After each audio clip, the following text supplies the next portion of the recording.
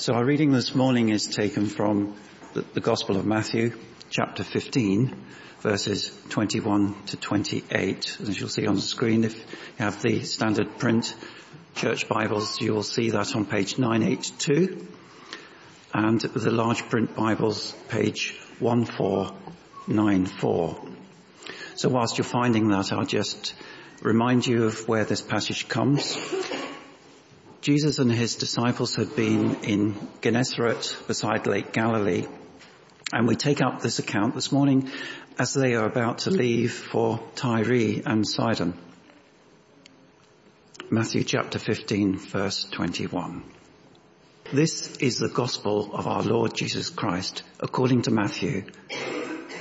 Glory to you, O Lord. Leaving that place, Jesus withdrew to the region of Tyre and Sidon. And a Canaanite woman from that vicinity came to him crying out, "Lord, Son of David, have mercy on me. My daughter is demon-possessed and suffering terribly." Jesus didn't answer a word. So his disciples came to him and urged him, "Send her away, for she keeps crying out after us." Jesus answered, "I was sent only to the lost sheep of Israel." The woman came and knelt before him. "Lord, help me," she said. He replied, "It isn't right to take the children's bread and toss it to the dogs." "Yes, it is, Lord," she said. "Even the dogs eat the crumbs that fall from their master's table." And then Jesus said to her, "Woman, you have great faith, and your request is granted." And her daughter was healed at that very moment. Thanks, Martin. Let's pray as we come to God's word and study it together, shall we?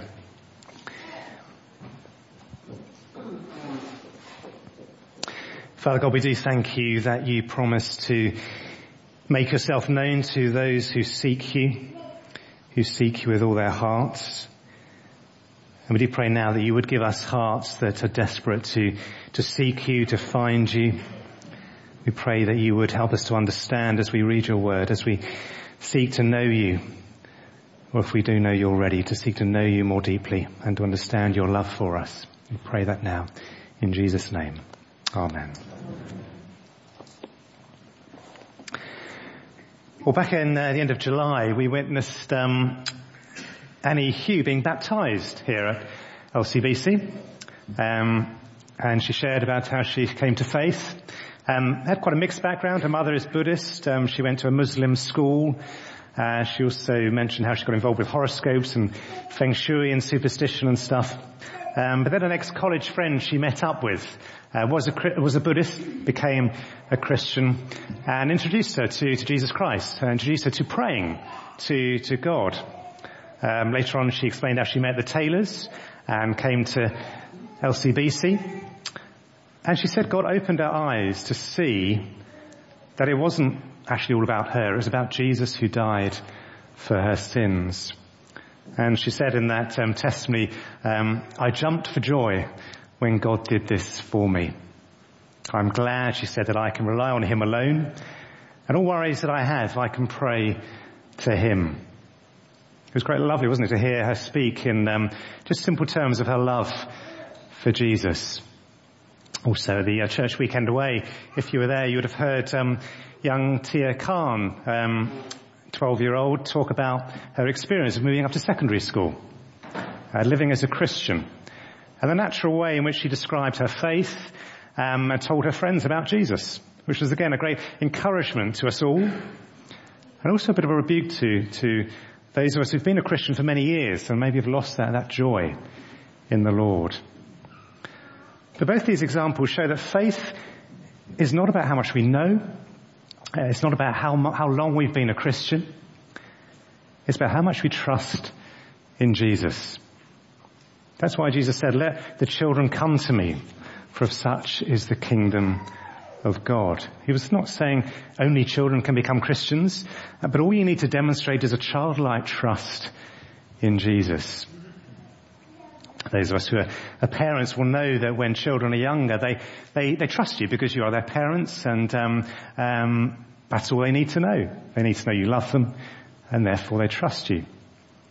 As they get older, they start to think they might know a little bit better. But the power of faith is in a childlike trust in God's love and power, rather than in ourselves.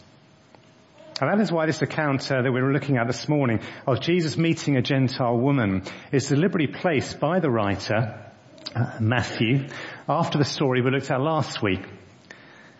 That was about Jesus meeting the Pharisees and experts in the law. It's meant here to be a clear contrast between these two stories. The Pharisees were meant to be experts, they had all the teaching, all the experience, and yet they failed at the basic level. They didn't trust Jesus as the Son of God. They trusted more in their own rules and traditions. The Gentile woman we read about this morning was someone who the Pharisees didn't think God's people should even mix with. And yet she's the one who demonstrates great faith. Well, before we get into the passage, just to look at the context here, which is quite important. Jesus and his disciples had crossed the Sea of Galilee, which is up here, to a place called Gennesaret. That's what we looked at last week, where the Pharisees came all the way from Jerusalem up to see him and confront him. But now Jesus is moving up here to Tyre and Sidon.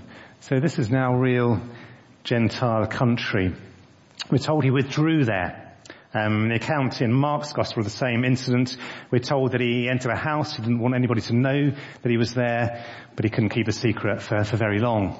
And as soon as this woman heard that he was there, she's there at his door. Well, this sermon series we're in the middle of is called Living by Faith. So what do we learn from this unlikely woman and this short episode about living by faith? What is it about her actions that demonstrate a faith that is pleasing to God and which we would do well to emulate? Well, the first thing that we see is that she trusts that Jesus is Lord. Have a look at verse 22 if you've got a Bible handy. It says, a Canaanite woman from that vicinity came to him, crying out, Lord, Son of David, have mercy on me. And 3 times in these verses, she addresses Jesus as Lord. And this first time she has the title Son of David, which acknowledges that he's a descendant of King David and must be the Messiah, the eternal King who was promised by God to come from David's line. She accepts that he is God, that he is the Messiah who was sent to save the world. She accepts he's a master and that she is just a servant. And so we're told in verse 25 that she knelt before him. Lord, again she said. She accepts that as Lord, he can do whatever he wants. And she is willing to do whatever he commands. And that's the basic thing that the Pharisees didn't accept. They thought that Jesus was just another rabbi who would actually be reporting to them. And we do live in a society, don't we, where people are becoming less and less respectful towards those in authority. Whether it's in government, whether it's in our schools, whether it's even in the church. Because people want to be Lord of their own lives. And so when it comes to accepting there's a Lord of the universe, and that each of us should bow to him, a lot of people don't want to accept that. But here the woman is clear that even though the rest of her people worship other gods, she knows in her heart that Jesus is the true God, a true Lord. And if he is Lord, then she is not Lord. And therefore she has absolutely no right to appear before him. He could very easily dismiss her from his presence. And so she comes with this attitude of humility. Have a look at it. She doesn't come and say, my daughter is sick. What are you going to do about it? I've been waiting for more than 4 hours. It's not acceptable. No, she comes recognizing she has no grounds for asking anything of Jesus. She's absolutely dependent on his mercy. And so she says, Lord, Son of David, have mercy on me. My daughter is demon-possessed and suffering terribly. If we are Christians here this morning and enjoy the privilege of a relationship with God himself, it's not because of anything that we have done to deserve that. In fact, we deserve the opposite. We deserve God's judgment for our rejection of him, for going our way. But instead, he's been gracious and he's forgiven us. And so we came to him and we asked him to have mercy on us, to forgive us, and to give us new life in Jesus Christ. And he caused us to be born again. And we've witnessed this morning Will and Ali bringing Monty before the Lord and giving thanks for his life. We've heard them make promises that they want to teach him about Jesus. They want to bring him up in the Christian faith and pray for him. But there's also an acknowledgement that however good parents they may be, they cannot make him a Christian. They are asking that God would, in his perfect timing, have mercy on Monty and grant him a relationship with Jesus. And if we are Christians, we should never forget that when we come to God with our requests, whether it's for somebody's salvation, or for someone's healing, or for some other issues you are struggling with, that we do so appealing to God's mercy. Now, appealing to God's mercy doesn't mean that God only begrudgingly gives us what we ask for. That we have to somehow convince him of the worthiness of our request. I think sometimes we have this picture of God like one of the dragons in Dragon's Den with all this money and gifts in front of them. And we have to convince them that our request is worthwhile. God is not like that. Because the second thing we see in the Gentile woman is that she trusts that Jesus came to serve. I said before that when it comes to accepting that as Lord of the universe and that each of us should bow the knee to him, that's not positively welcomed by many people who prefer to be Lord of their own lives. And authority is often rejected in society. But part of the reason for that may be that people don't see in those in authority a desire to serve others, a desire to do what they have been appointed to do. Jesus is very different. Even though he's Lord of the universe, Jesus came to serve and not to be served. It's a great pleasure for him to serve his people. And the Gentile woman comes to him and doesn't just bow before him and ask him, what can she do for him? She comes to him and asks that he would do something for her. He asks for his mercy, but she brings a request to him. She asks him to heal her daughter. And she's clearly quite desperate about it. We're told that she cries out to Jesus. She shouts very loudly. She's in an agitated state here. She's so concerned for the welfare of her daughter. There's a persistence in her requests. The imperfect tense of the verb here implies she kept shouting. It wasn't just a one-off. And the reason the disciples tell Jesus to send her away is because she says she keeps crying out. They're not necessarily saying that Jesus shouldn't heal her, but just get on with it so she'll shut up. Well, interestingly enough, Jesus doesn't say anything to start with. But finally he says something quite strange. He says, I was sent only to the lost sheep of Israel. A bit abrupt, a bit dismissive, you might think. Even when in the desperation the woman says, help me. Jesus replies, it's not right to take the children's bread and toss it to the dogs. Now what is he saying here? What is going on here? Basically he's saying that his mission was to proclaim the gospel to the Jews firstly. They are lost sheep in the sense that they've gone astray from God. Jesus was the Messiah they had been promised to bring them back. He's the one who would descend from Abraham, and he's been sent by the Father for that purpose. From the Jewish nation, the gospel would then go out to all nations. But that wasn't Jesus' mission. That would start after he descended to heaven, when the Spirit came down, and then that would be the job of Paul and the other apostles to spread the gospel. And if we turn back a couple of chapters to chapter 10, verse 5, look at the command that Jesus gave to his disciples when he told them to go out and preach the good news of the kingdom. There he said in verse 5, do not go among the Gentiles or enter any town of the Samaritans. Go rather to the lost sheep of Israel. And as you go, proclaim this message, the kingdom of heaven has come near. Now, Jesus didn't forbid their preaching to all Gentiles. He did, however, narrow their focus to the areas where they would be more receptive. Those who knew the law, God's word, who were expecting the Messiah to come. Likewise, when Paul started his missionary journeys, he went first to the Jews and then to the Gentiles. So right now, Jesus is saying he cannot give to others what has already been promised to the Jews. And in the same way, he makes a comparison that you don't give your children's food to dogs because they're just pets. Now, some dog owners might disagree with that, as you can see from this picture here. The difficult thing about this passage is that we don't know the tone in which Jesus said it. You know, some commentators think it might have been more of a question. Is it right to take the children's bread and toss it to the dogs? I mean, knowing Jesus as we do from reading the Bible, he most certainly would have said it with a smile and with compassion.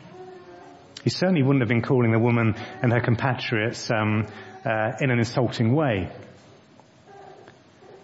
And the way in which the woman responds is very interesting. Have a look here, because the literal translation, and that which is seen in other translations, is not quite as it appears here.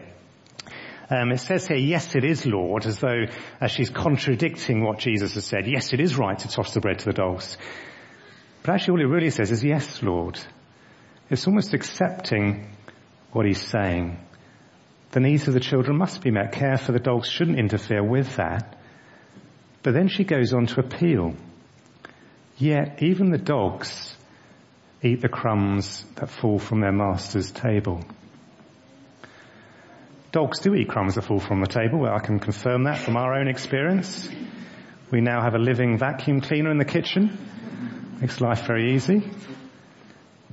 Does sometimes forget his place as well. The woman accepted she didn't belong to the privileged people of Israel. She had no prior claim, but she's saying surely there will be some crumbs. What's going on in this interaction here with Jesus seems to be Jesus testing her. Is her faith genuine? How desperate is she about her request?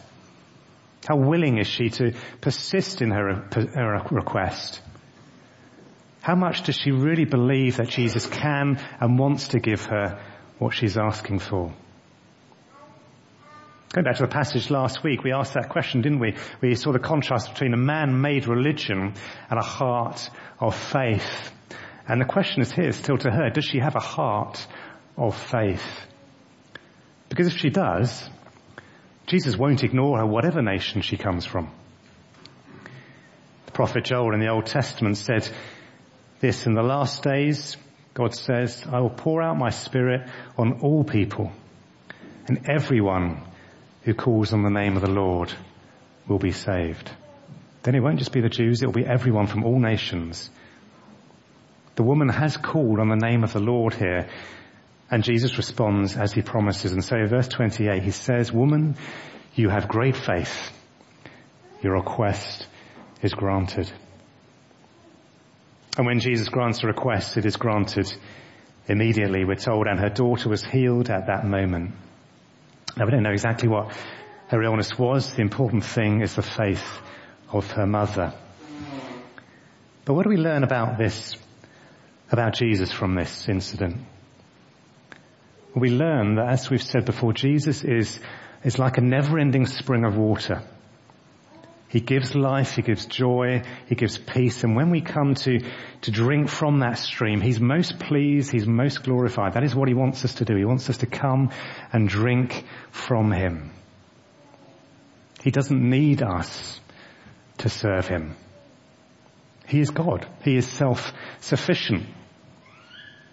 Later on in chapter 20, we are told that the Son of Man did not come to be served, but to serve, and then it carries on, to give his life as a ransom for many. Jesus' greatest act of service was to give his life was the cost of our freedom and our forgiveness. He was willing to pay that price. He died so we didn't need to. The woman in the story focused on her immediate need, the healing of her daughter, but we trust that acknowledging that Jesus is Lord and that he had the power to heal, he also had the power to forgive sins, which is our greatest need. Well, as we come to a close and try and wrap some of this up with some applications, a couple of weeks ago when we started this sermon series on faith, we went to Hebrews 11 to get a definition of faith. And there we read that faith is confidence in what we hope for and assurance about what we do not see. And if we read on a couple of verses from that, we find a verse that sums up the passage we've been looking at this morning. Because verse 6 of Hebrews says, without faith, it is impossible to please God. Because anyone who comes to him must believe that he exists and that he rewards those who earnestly seek him. In other words, they must trust, like the Canaanite woman did, that Jesus is Lord, and trust that he came to serve. She believed, she had faith that Jesus was God. She believed that he rewards those who earnestly seek him. And the key lesson here is that it is faith that pleases God.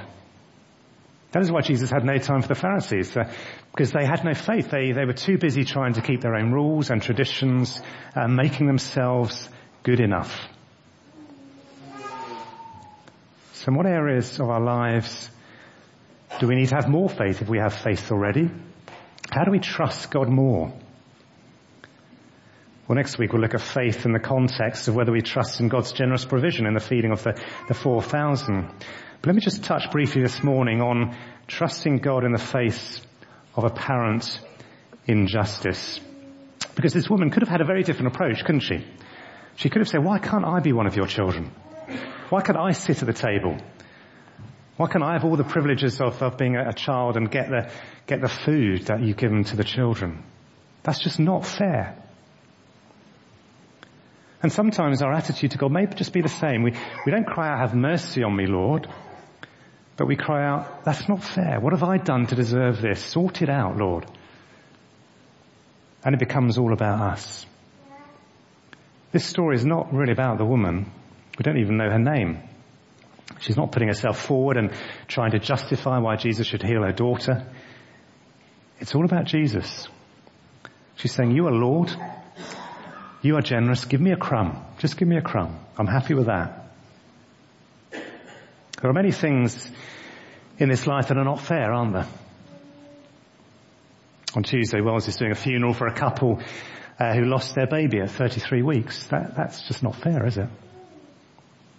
Last week, Liz and I went to a presentation on the work of an organisation that helps with prostitutes. It's not fair that many women are trapped in that industry, that slavery still exists, even today. We may be experiencing something in our life that we think is just not fair.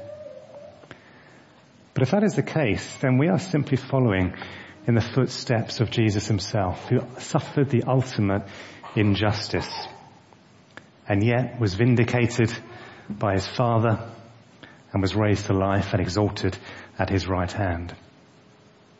Our faith is not about God giving us a smooth, easy, comfortable life in this world.